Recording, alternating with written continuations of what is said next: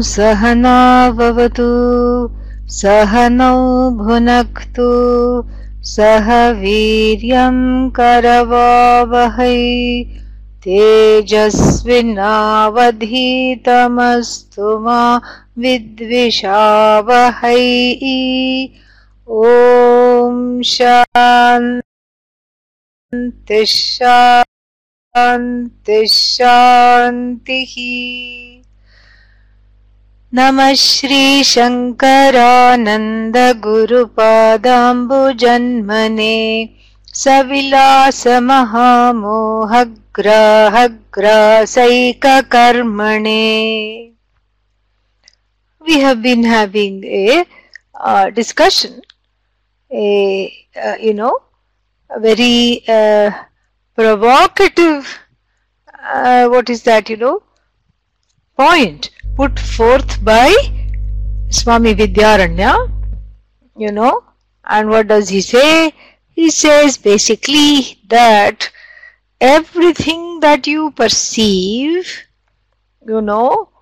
has a subjective component. So we saw with the example with two examples that were given from verses 22 to 25, we have been seeing that the first example was that of a precious gem that is spied upon, that let's say it's on the street, and then one person dashes towards it to make it their own, and the other person watches completely upset. The first person who gets the gem is elated, the other person is disappointed, and the third one, maybe a sannyasi, looks upon the whole situation very, very dispassionately. So this we saw, correct? And then the other example, which was closer to oneself, you see how cleverly the whole section from verses 22 to 25 is proceeding.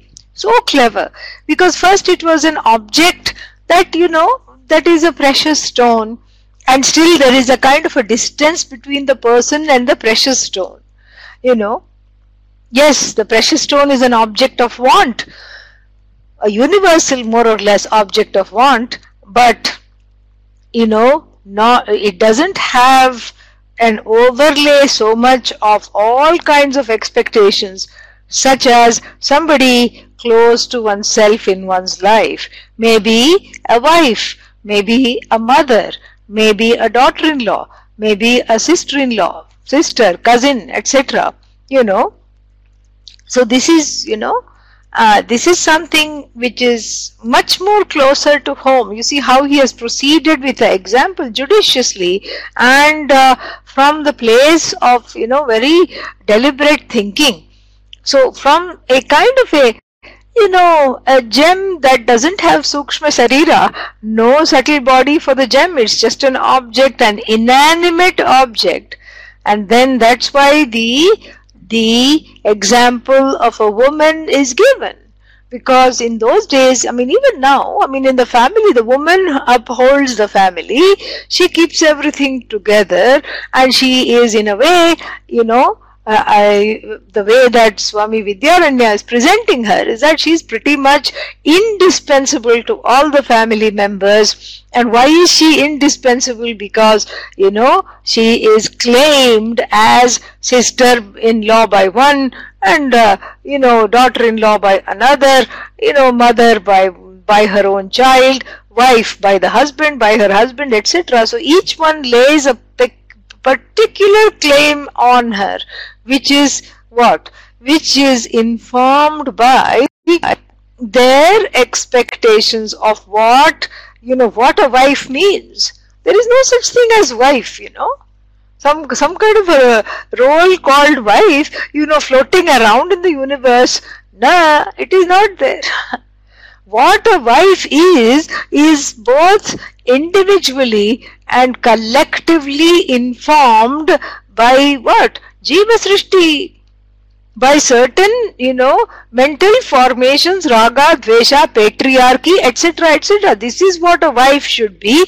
This is what she should do. So the culture and the customs and the religion, everything has a say. Patriarchy has a big say. A bunch of men decide what the wife should do and what are her duties, and then write a book called Dharma Shastra. And then what happens to this book called Dharma Shastra? This book called Dharma Shastra, everybody has to follow. Why should everybody follow? Because that's how it is. Something ancient is always laid in stone. So uninterrogated, one keeps on doing this until, the glass ceiling breaks, and then, everybody starts to question, both the men and the women in the society start to question, wait a minute, why shouldn't they be educated? Why should not women pursue an education? And then they, and people who are curious about this and who want to interrogate this, look to the Vedas and see that there was a time when women were educated. And there was a time when they were doing yajnas, they were pretty much doing everything that the men were doing. They were doing pujas, abhishekas, yajnas.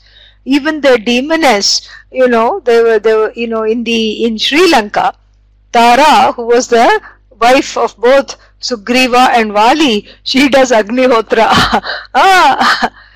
Sita, Mother Sita in the Ramayana, also does Agnihotra. By herself, she is doing the ritual. And so you see that then there is a certain kind of a shift in the mental nodes of the society. A communally shared, patriarchal belief comes in. Oh, women shouldn't do this, shouldn't do that, stay in the home, do this, do that, don't do this. All these things, This is just Jiva Srishti. And then again the time has changed. There is a certain internal questioning and then certain exigencies where, where opportunities for women are, opened up.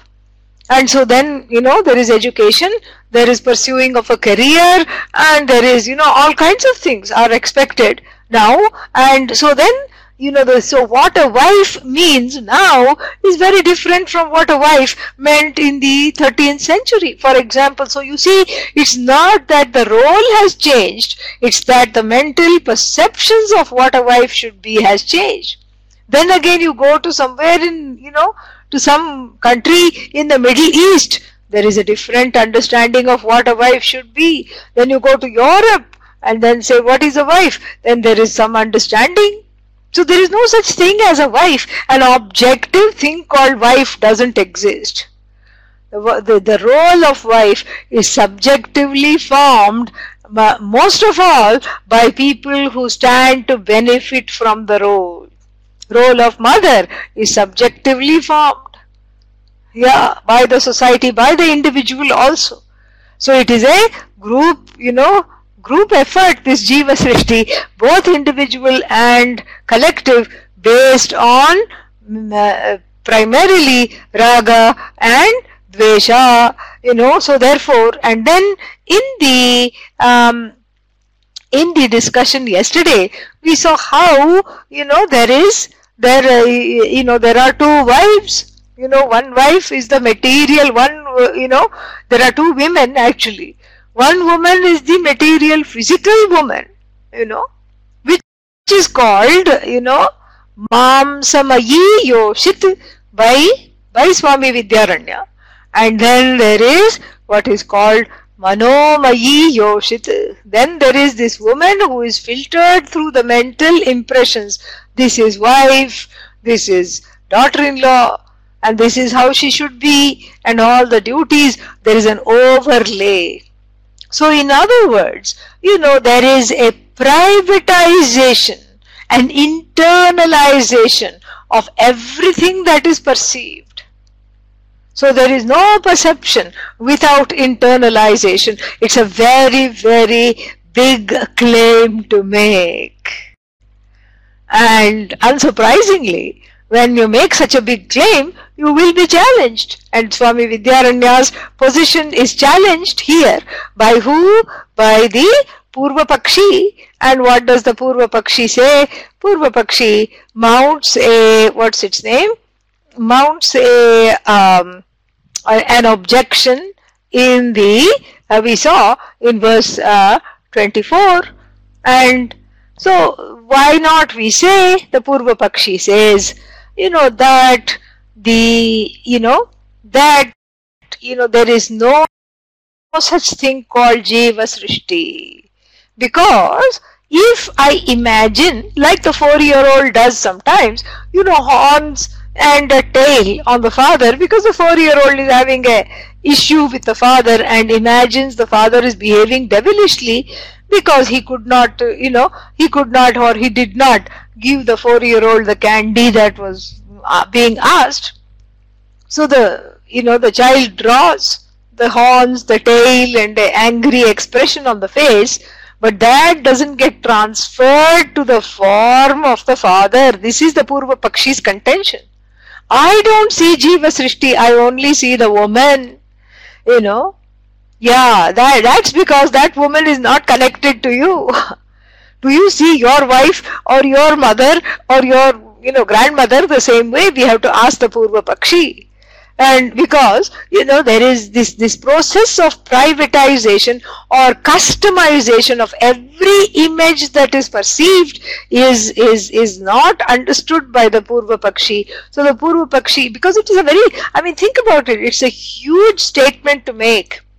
It is a revolutionary statement in the understanding of how knowledge takes place. For knowledge to take place, what is needed? You need an object of knowledge. And what is an object of knowledge called? Prameya. And then you need a subject, and the subject meaning the knower, Pramata. So Pramata and Prameya, so somebody who wants to know, the Jignasu, who wants to know what this object is, Jignasu here, not Vedanta Jignasu, just somebody who's, wanting to know what is this object? Sometimes what happens, there are deep sea Jignasus, they study deep sea creatures, and then suddenly something, they put a camera at the bottom of the ocean somewhere, I think off of the, off of the Florida islands, and then, they caught one creature that posed for a selfie for a fleeting second and then went off. They had never seen anything like it.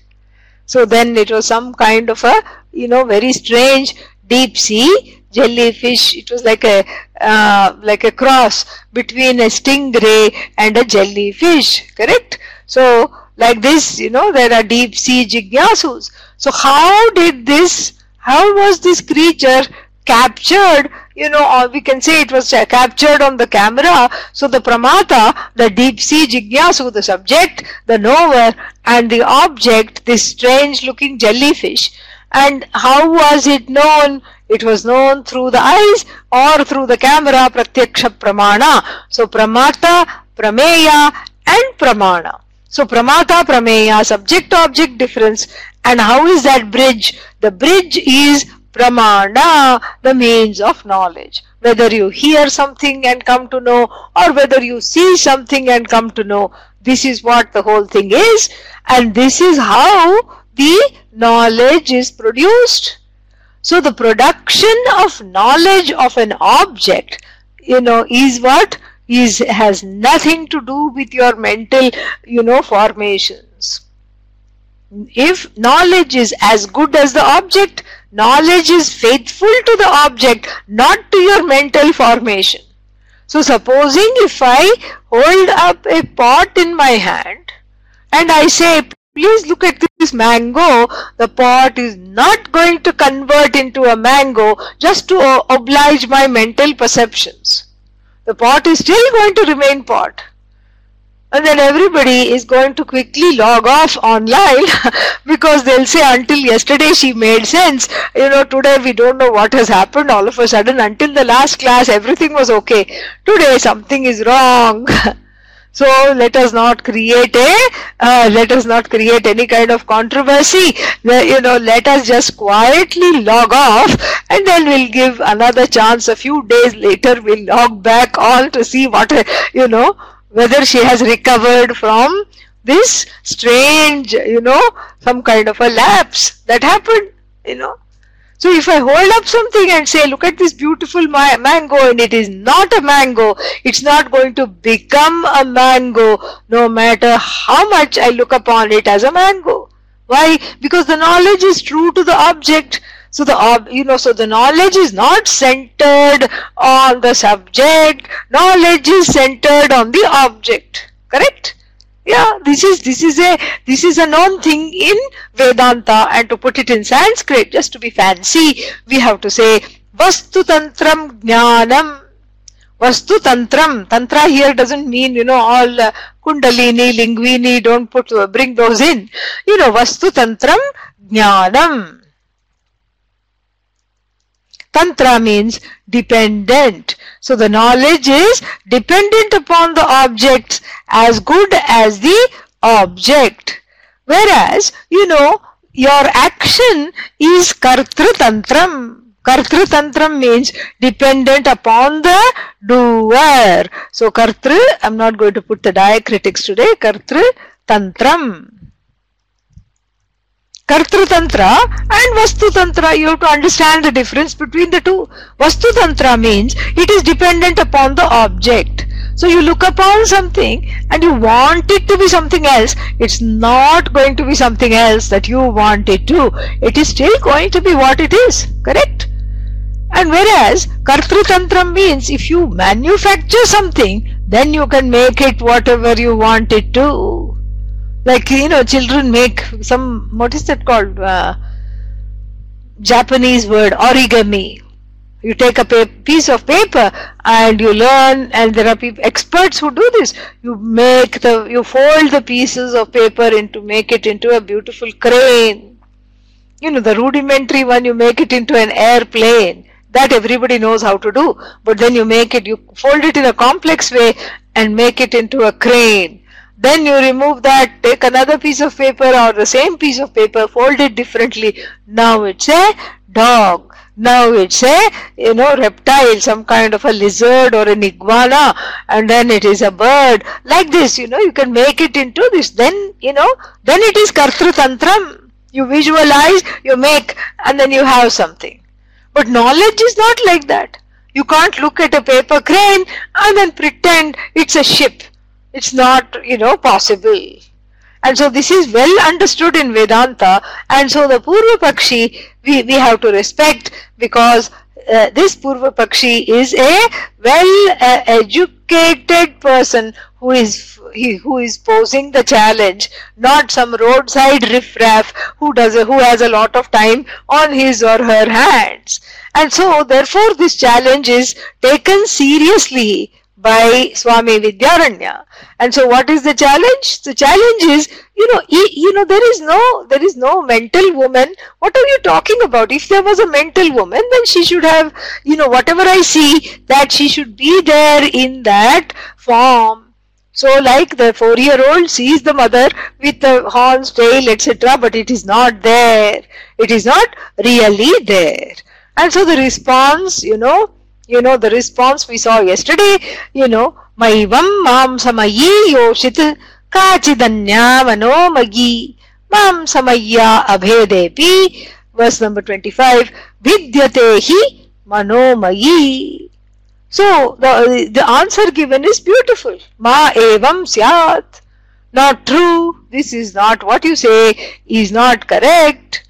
Because the physical form of the woman here, since the woman is being, was the example, the last example noted. The physical form being the same, the mental form is subtle. It doesn't have a shape and size. You don't see the projection and the overlay.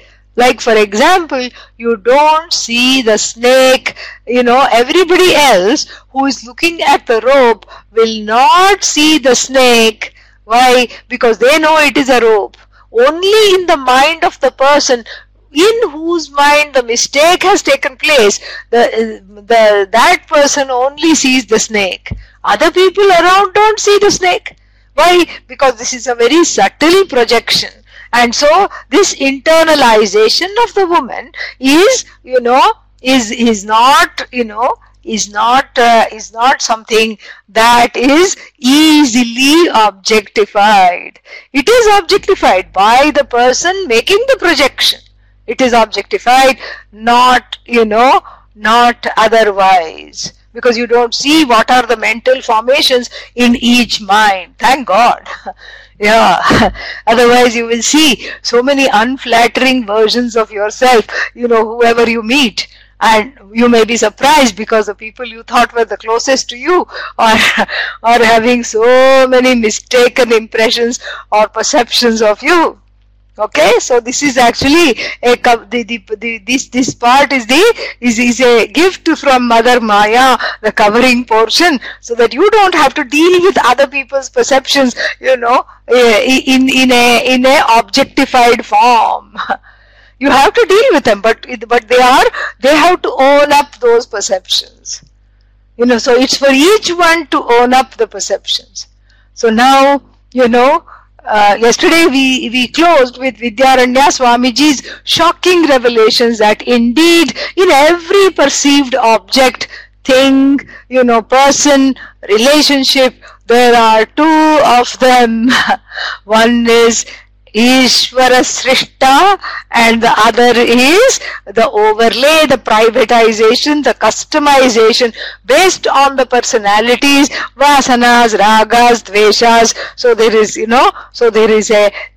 so the production of knowledge is there, but there are two versions of the same thing. One is general, one is privatized, customized. One is Ishvarized, the other is Jivized. Oh, is there a word? Yeah, now there is. Ishvarized and then Jivified. That is better. Yeah, so one is Ishvarized version of the Jagat, the objective Jagat. And then the Jagat as it enters the mind, subjective Jagat and objective Jagat both enter the mind. But the subjective overlays the objective. So in fact, before one encounters Vedanta or before one has a kind of an inquiring life, both are inextricably, connected.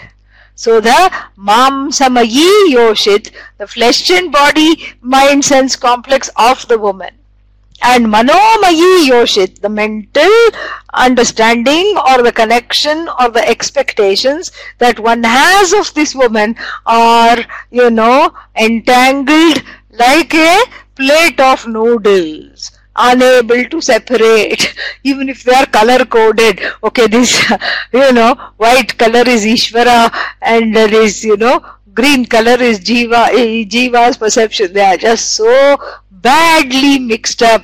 And then, this is a shocking, owning up that one has to do in order to eliminate samsara. So the elimination of samsara is in the firstly in the suspension and then in the dropping of the jiva srishti. And that's why, we saw yesterday how, I gave examples of how one has two sets of mothers. One is the objective mother, however she was. And then the other is what? The subjective mother. So, whose name is what? We saw yesterday, smother, not mother, because that's what she did. Poor thing, that's all how she knew how to do. And whereas the another mother, the first mother here has gained a syllable, smother. The sakara has come, whereas the another mother doesn't know how to mother. And so she is what? Other, not mother. She has lost one syllable. She has lost the M because she has subjected in the child's mind, she has subjected the child to abuse, neglect, etc. So she has othered the child, not mothered the child. And then the another mother is what? Smothered the child.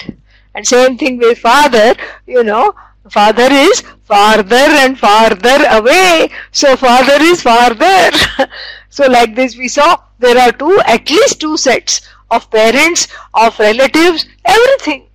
Because the mother has been internalized. And what are the ingredients of this internalization? Also we saw the internalization is through expectations, unmet needs, and in the psychological parlance it is called frozen needs. So you never see the people in primary relationships as they are. You see them how they should have been and how you want them to be. And if that is not, interesting enough, we also saw how these perceptions of the primary caregivers are overlaid on all other people that you may not even know properly. And they are projected on the therapist even. They are projected also on the teacher of Vedanta. Yeah, what else to do? Because same thing, the mental formations, everything, they just come together.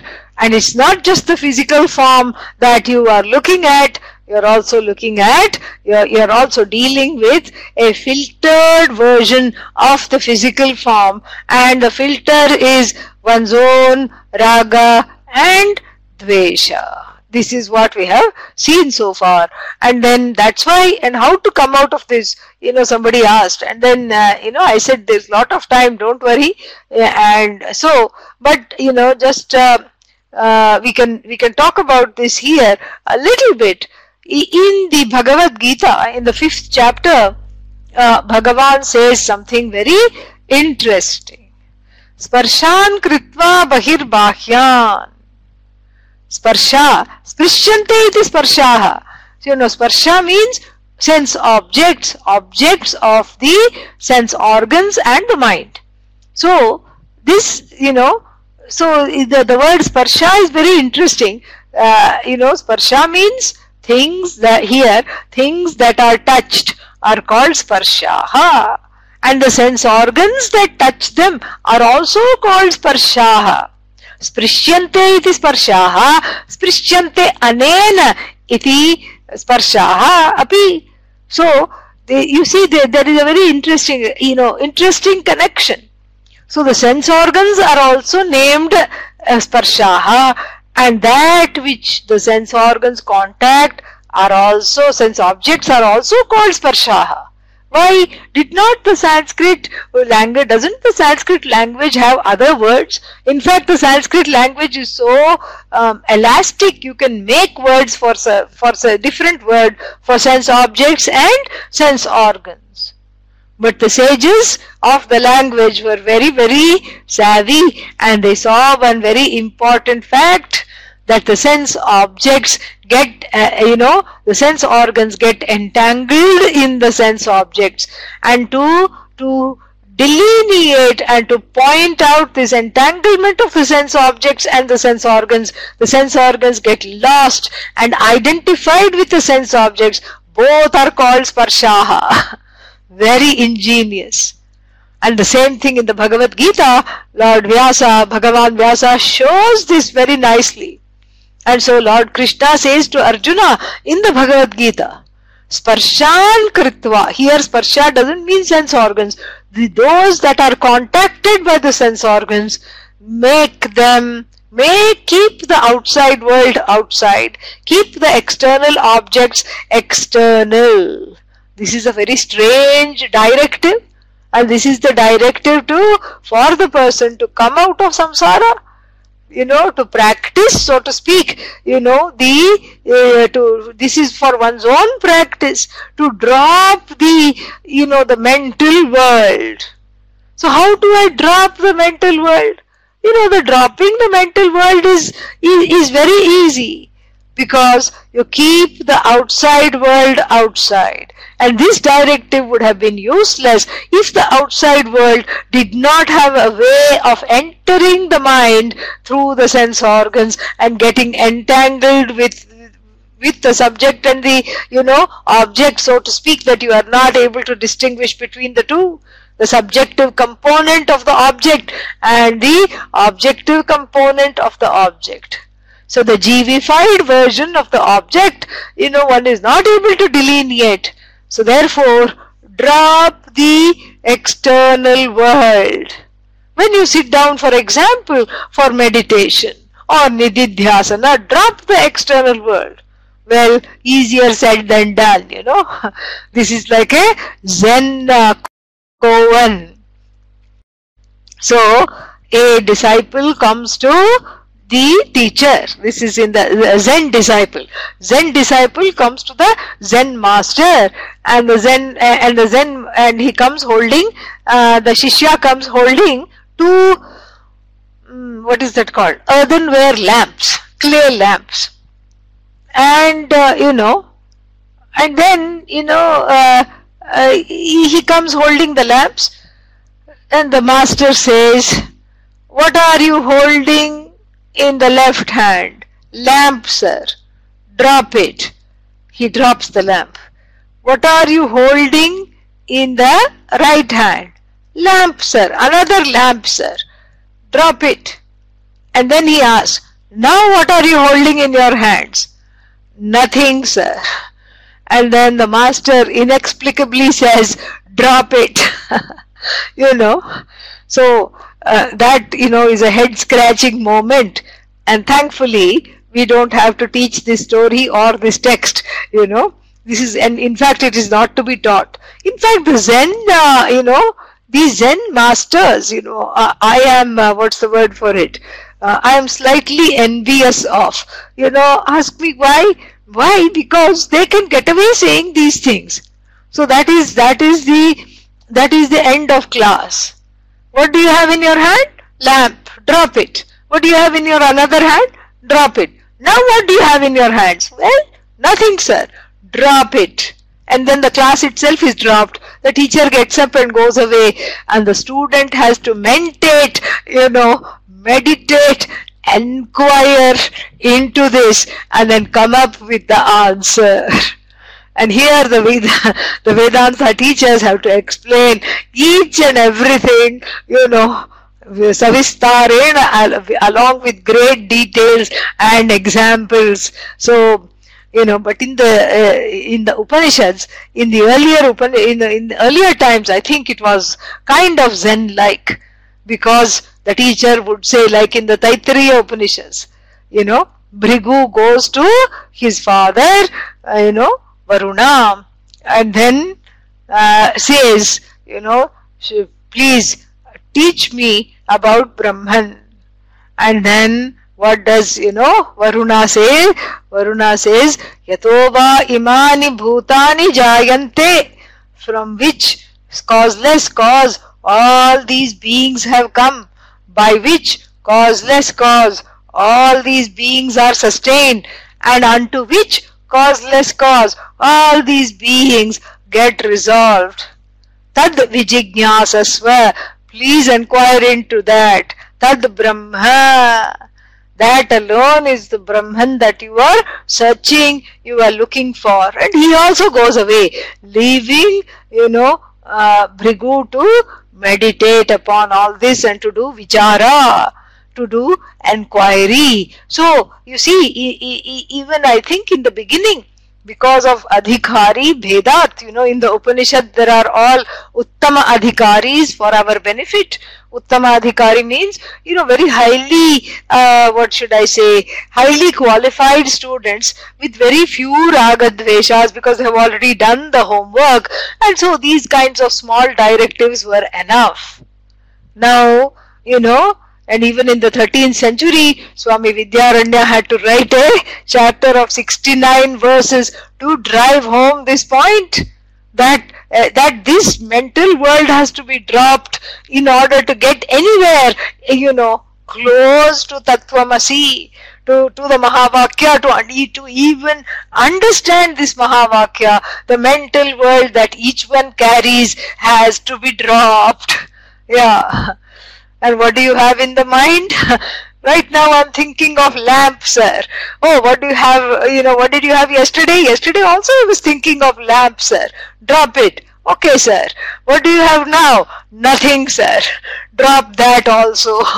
And what does that mean? Nothing means you think it is nothing because you can't see what you are carrying. You can't see all this burden of impressions from God knows how many years, early childhood impressions, and then other collective impressions from the family, legacy, from the society, from everything. All that has to be dropped to get anywhere close to this knowledge. But how to drop? This is where we had dropped the class yesterday. How to drop? Well, we just go back to Pujya Swamiji's teaching, and Pujya Swamiji would always say, give the world the freedom to be what it is. Yeah. Who are you to give the world the freedom to be what it is? The world is going to be what it is anyway. Alright. Pretend to give the world the freedom because for you the world is other than what it is. Give the person, especially the primary caregivers, who have, because of non-understanding, turned into primary caregivers. Give them the space to be who they are. Give the mother the freedom to smother. Give the mother the freedom to other. Give the father the freedom to go farther and farther. Give them that freedom. But even if I don't give them that freedom, that's how they are. Doesn't matter. You pretend to give them that freedom. For you, they are not like that, correct? So you give them that freedom. And the more one is able to give the freedom to the objects in the world to be what they are in one's perception. And granted, one's perception may be flawed. Mother may not be mother, but still, give the perception. Let that perception be. You Ishvarize the perception. So you see, you no longer have the burden of, carrying an internal mother, father, friend, wife, husband, etc. And you're freed also of owning up that perception and being burdened by the perception. The perception migrates to the foot of Lord Dakshinamurti in the form of apasmara, the one who haunts by powerful memories of the past. That is the name of the word apasmara. Because I was intrigued, what is this apasmara? How do you explain this meaning? And so the word smara was there, smara from smru, to remember. And I asked once Pujya Swamiji, what is this apasmara? Does it mean bad memories? And he got very excited. He said, yes. So apasmara is a being, he told me, that haunts with the help of memories. So all these bunch of subjectivity gathered into this small, truncated inner child that refuses to grow up, that is unable to grow up, is given to the Lord to parent. Yes, apparently. So, this is the objective version of my subjective burden that I carry, because I am able to see two things in this subjective version. In my subjective world, I am able to see actually three things. That it is universal. I carry my subjective world. This person carries their subjective world. That it is universal. That the unconscious is the storehouse of this subjective world. Number two, that what is the ingredients, the raw materials that make up this subjective world is nothing other than my perceptions, the unconscious mind. Unconscious because I don't know it is happening. I don't know that this overlay is taking place. I don't know that there are two mothers, two fathers, two spouses, two, employers, two employees. I don't know that. I don't know that I'm carrying a parallel universe of impressions, of personalized, customized universe based on previous impressions of pain, hurt, sorrow, which becomes sukha dukkha hetu in the present time, in the empirical vyavaharikam, life, vyavaharika life. I don't know that. That's why it's the unconscious. But as soon as I'm conscious of the unconscious, And here, it doesn't mean that I'm conscious of each and everything. That's not possible. That's why it's called unconscious. It is the avarana shakti of Maya. Here it's a what is that? It's the personal avarana shakti, avarana of Maya. It is concealed from the conscious mind, but it creates problems because it leads to distorted vikshepa on the individual's part. On the individual level, this distorted vikshepa takes place. And so therefore the avarana is a blessing of Bhagavan, because I don't know what's there, thank God. Because otherwise the child would never grow up. The child would not be able to, take in the childhood, because it doesn't have the brains, the brain is not developed, so the unconscious gets developed. The unconscious mind becomes the storehouse of pain, which is suppressed until the child becomes an adult, and then it has to deal with the pain in the form of the inner child and parent the inner child. This is how it is. So first, this unconscious world is universal. Everybody has it. Everybody has a mistaken impression, a bunch of mistaken impression, and the ingredient for this mistake is the unconscious, the pain and sorrows of childhood and the wrong impressions gained in childhood.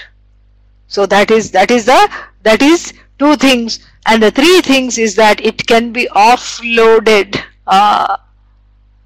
It can be offloaded, not downloaded. It's already downloaded, but it can be offloaded. Just like the computer, especially these Apple computers. I don't know what's their problem.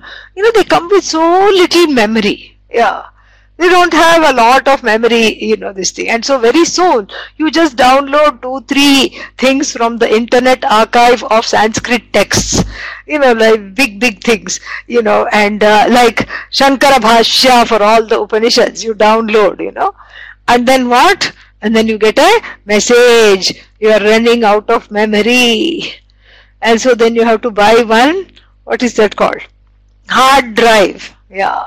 You have to buy one hard drive, and then you put that, it is connected with a little USB, and then you put that, and all the things you need, you want those things, but then you don't need them right now. What do? You store it in the hard drive, and then you can disconnect it and it will be safe, and the computer is freed up of memory, correct? So that's kind of like that. So this person is full of all kinds of memories, and so what does one have to do? One has to make it into, number 3, one has to make it into a social fact, meaning what? See this, that I am helpless in the face of having these dual reality, and this Jiva Srishti overlaying or projected on Ishvara Srishti is the Sukha Dukkha Hetu. Sukha we are not worried about, but still Sukha Dukkha Hetu we have to say, because there is a twofold mistake, adhyasa. One is a positive projection and the other is what? A negative projection based on positive impressions of the past and negative impressions of the past. The twofold projection being there, that is why, this Sukha Dukkha Hetu, it is, and this projection is what? When I Ishvarize the projection. Ishvarize means what? I say, what? This is a fact. This is also created by Ishvara. So the Jiva Srishti is when I own up this, and when I run the script of the Vasanas, Ragas and Dveshas, I run that script. When I own it up and run that script, what happens is that it is an unconscious running of a script. Again, to use the computer language, sometimes you get the message, some script is running, do you want to stop it? And you have to say yes, otherwise everything is, blocked up. That round thing comes, some colored ball keeps rolling because nothing is working. It has come to a standstill. Likewise, the jiva is running an unconscious script, and that script is what is conscripting the jiva into some kind of a horror show, which is one's life. And therefore, it has to be given up. Where else will you give it up other than to Ishvara? You made it, you take care of it, you help me drop it. Sparshan kritva bahirbahyan. And when you drop it, then you see, that's why the Lord Dakshinamurti's form is so beautiful, is so gorgeous, because at the foot of it is the storehouse of all the pains and sorrows you have surrendered. So where is Jiva Srishti now? No, you have washed your hands of Jiva Srishti. It is all Ishvara Srishti alone.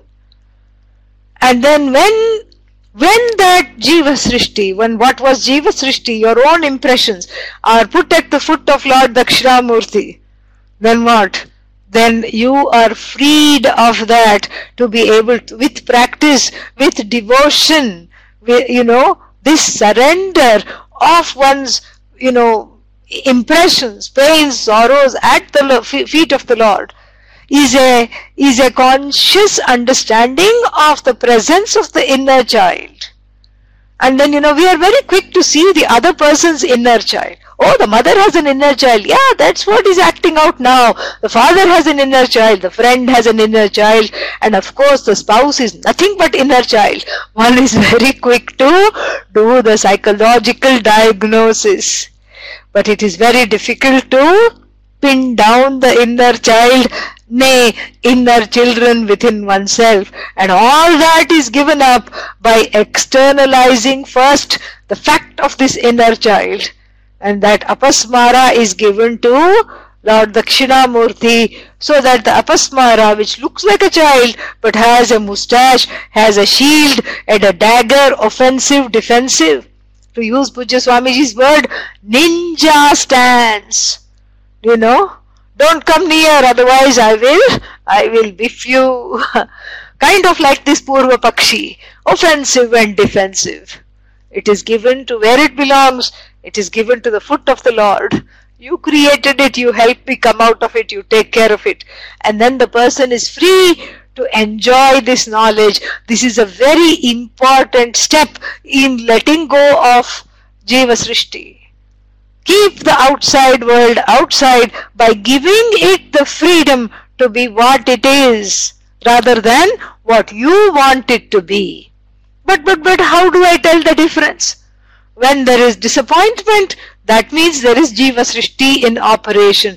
When there is anger, Jiva Srishti is in operation. When there is sorrow, fear, Jiva Srishti is in operation. When you are able to accept that this is how it is, Ishvara Srishti is in operation. Ishvara is in operation. You are Ishvara, you are one with Ishvara. Because the world no longer has the problem of having, no longer has the capacity, to trouble you. You are one with Ishvara, you are Ishvara. You are Ishvara-esque. That is the whole thing. That is where that is where this chapter is headed, and that is why this chapter is so important to study, because this chapter alone has the power to transform this very subtle inner workings. That's why I said this chapter is very unique. Nowhere else, you will find Jiva Srishti being talked about in such detail, in great detail. So when you give up the Jiva Srishti, when you are conscious of this Jiva Srishti, even before you give it up, you are conscious of it. When you are conscious of it, it is objectified. And the subject-object, you become a Sakshi to the Jiva Srishti. And then what? It becomes Ishvarized. And Ishvarized Jiva Srishti is much better than an un-Ishvarized Jiva Srishti. It's so beautiful. It is just, very, very wonderful to be able to assimilate this knowledge. Very, very important. And then, and then what happens? Then we try and see if we can go to the next verse. Let me find the text first. Yeah, so, and then this contention is nicely taken care of in verse number 4, which brings this shocking revelation that the mental formation is of a person, of the woman here in the example, is not something that is subject to objectification very easily. It is only objectified through what is called Sakshi Pratyaksha. Now the Pūrvapakṣa unsurprisingly is not satisfied. The Pūrvapakṣa's contention, let us not forget, that anuvartate means it comes down from the previous verse. There is anuvritti. So the contention is not going to be repeated, because there is only one contention, and that contention is inherent, where in the previous objection, it is inherent. And what was the objection? Who remembers? What was the objection? Why does the Pūrvapakṣa, the objector come into the picture? Who remembers? Yeah, that there is no Jiva Srishti. Yes, there is no personalized, customized thing, and no physical change. He gives as an example. That is the hetu. He gives, that is, there is no physical change, therefore there is no impression based srishti. This is no physical change is the hetu, is the cause, and is is what he gives to buttress this example. And then, so there is no Jiva Srishti, that is the contention. Jiva Srishti is not there. How is there this Jiva Srishti possible? So he mounts this second, second objection based on the fact, based on his belief, which is obviously unshakable up to this point, that there is no Jiva Srishti. Verse number 26. Bhranti swapna manorajya, Bhranti swapna manorajya, smritishvastu manomayam, smritishvastu manomayam, jagranmanena meyasya, jagranmanena meyasya, namanomayateti chet, namanomayateti chet. So this is a very interesting objection, and something for a change that is not, that is not, what is that? That is actually not completely out of line, and that is kind of relatable. So he says, for example, that Bhranti. So let's say he says that they may be, he agrees partially with Swami Vidyaranya, and he says that, he or she, whoever it is, but Pūrvapakṣa, since it's a masculine noun, we'll just take it as he. So, why not she? Because she is a Vedantin, okay? He is only having doubts, just for fun, I'm saying. No such thing. So this fellow says, what does this fellow say? This fellow says that I partially agree with you. Okay, fine. Your Jiva Srishti, or your two mothers, two fathers, all this thing that you have been talking about for 1.5 days might be there. But it is only there in certain conditions. It is not there all the time. So there is a personalized, customized, privatized, mistaken world perhaps that you say, but that operates only under certain conditions. Let us look at the conditions he is talking about. Bhranti. In the example of a mistake, Bhranti. Bhranti here doesn't mean delusion. In a mistake, you can say delusion when the person is deluded. But when does the delusion occur? Mistake. So delusion here is not Atma Ajnanam. Bhranti here is not Anyatha Jnanam in terms of Atma Ajnanam. But a baby anyatha jnanam. Like for example, I had this experience. I was just going for a walk once and I saw this man, just sort of basically shaking a child, what I thought from that angle. So I quickly went. So he was, and then from that angle it looked a little alarming. I said, okay, what is this father doing to this child? He seems to be shaking this child violently, and he was shaking, the child was shaking, and the 5-6-year-old child, first grader. Then I quickened my steps to go, and they were sitting on some bench, and then I quickened my steps to go there to inquire what was there, and I saw that both were holding on to each other and laughing helplessly at something, at a shared joke. But from where I was standing, it looked like he was shaking the child. You see? So this is an example of a mistaken assumption. And so what that mistaken assumption did was bring out bring out the possibility, which was my own projection, that the father is, or this man is ill-treating the child. Because that possibility exists, because how is this possibility understood? Smriti, because we have seen it happen before, we have seen it happen on TV, we have seen it happen in movies, and alas, we all all too often see it happen in the empirical life. We see such things, and the possibility exists, and it is loaded in the smriti, in the memory. And then what? And then you see something, and then you immediately look at it from an angle, and you imagine the worst. Just like I thought, oh, what is going on here? Because it really looked like he was, shaking the child. But then I saw that they were holding on to each other and sharing a wonderful moment, laughing helplessly. And then so this is Bhranti, and then Smriti. Smriti means something that is remembered. So this is an example that covers Bhranti and Smriti. And then what is the other condition? He says Bhranti Swapna. Swapna means in dream. So in dream there is only a mental formation that is projected. You can dream all kinds of phantasmagorical things which have nothing to do in reality. Nothing to do at all.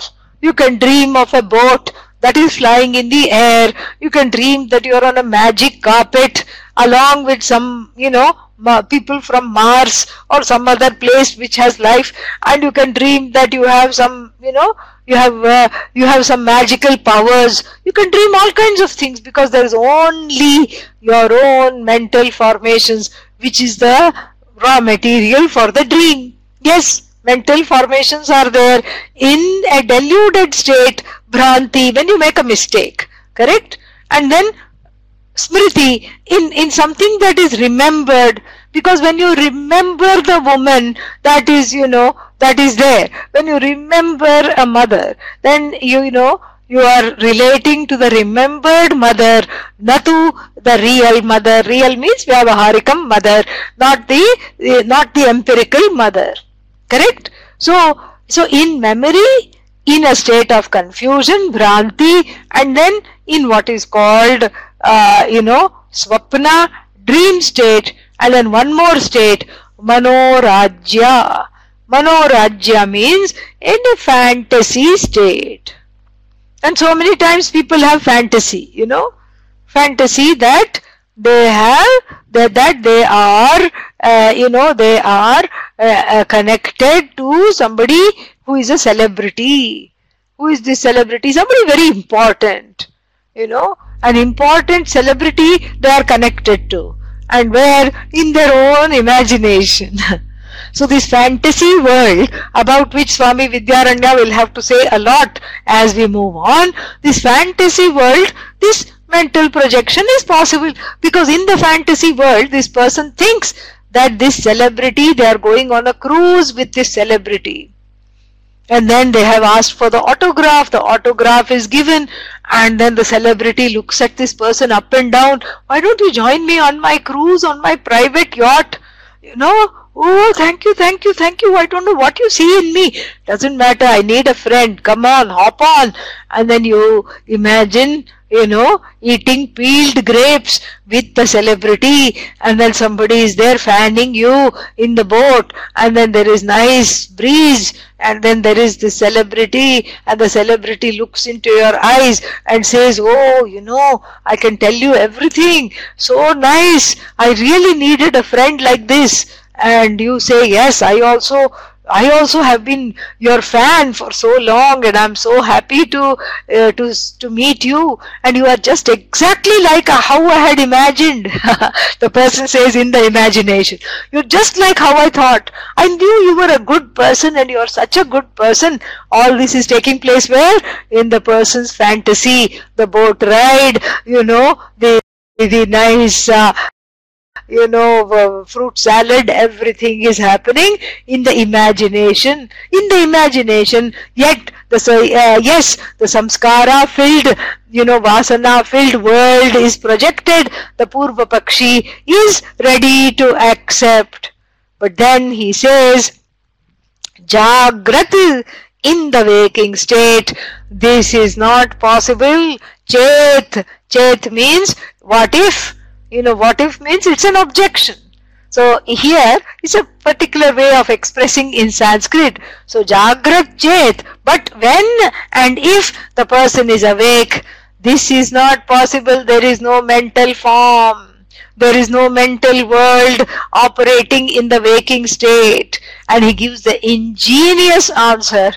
Manena me yasya, na manomayaha. Iti no na manomayata. There is no manomayata. There is no mental world at all. The mental status is not there for the world, because as we saw earlier, that's why I spent some time talking about it. The knowledge of objects in the waking state is based on the object, not on your mental projection. We already saw that. And so what are you talking about? That there is a mental world.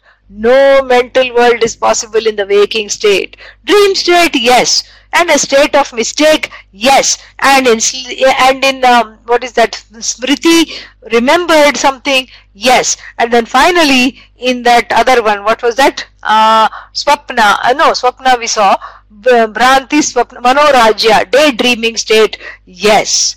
But not in a proper waking state. In the pure waking state, no mental formations are possible, because what you see is what you get, because your sense organs are objectifying the pot, and they don't see a mango, they see the pot. And then even if you wish for the pot to become a mango, it ain't going to become. And so now what are you going to do? Oh Swami Vidyaranya, how are you going to get out of this tight place where I have placed you? Because you see, I'm not a roadside Pūrvapakṣa who is not studied Vedanta. I know all your lingo. I know Pramana. I know the word Prameya. I know the word Pramata. What are you going to do now? We'll see that in the next class. Om Purnamadah Purnamidam Purnat Purnamudachyate Purnasya Purnamadaya Purnamevavashishyate. Om Shanti Shanti Shanti. Harihi Om. Shri Gurubhyo Namaha. Harihi Om.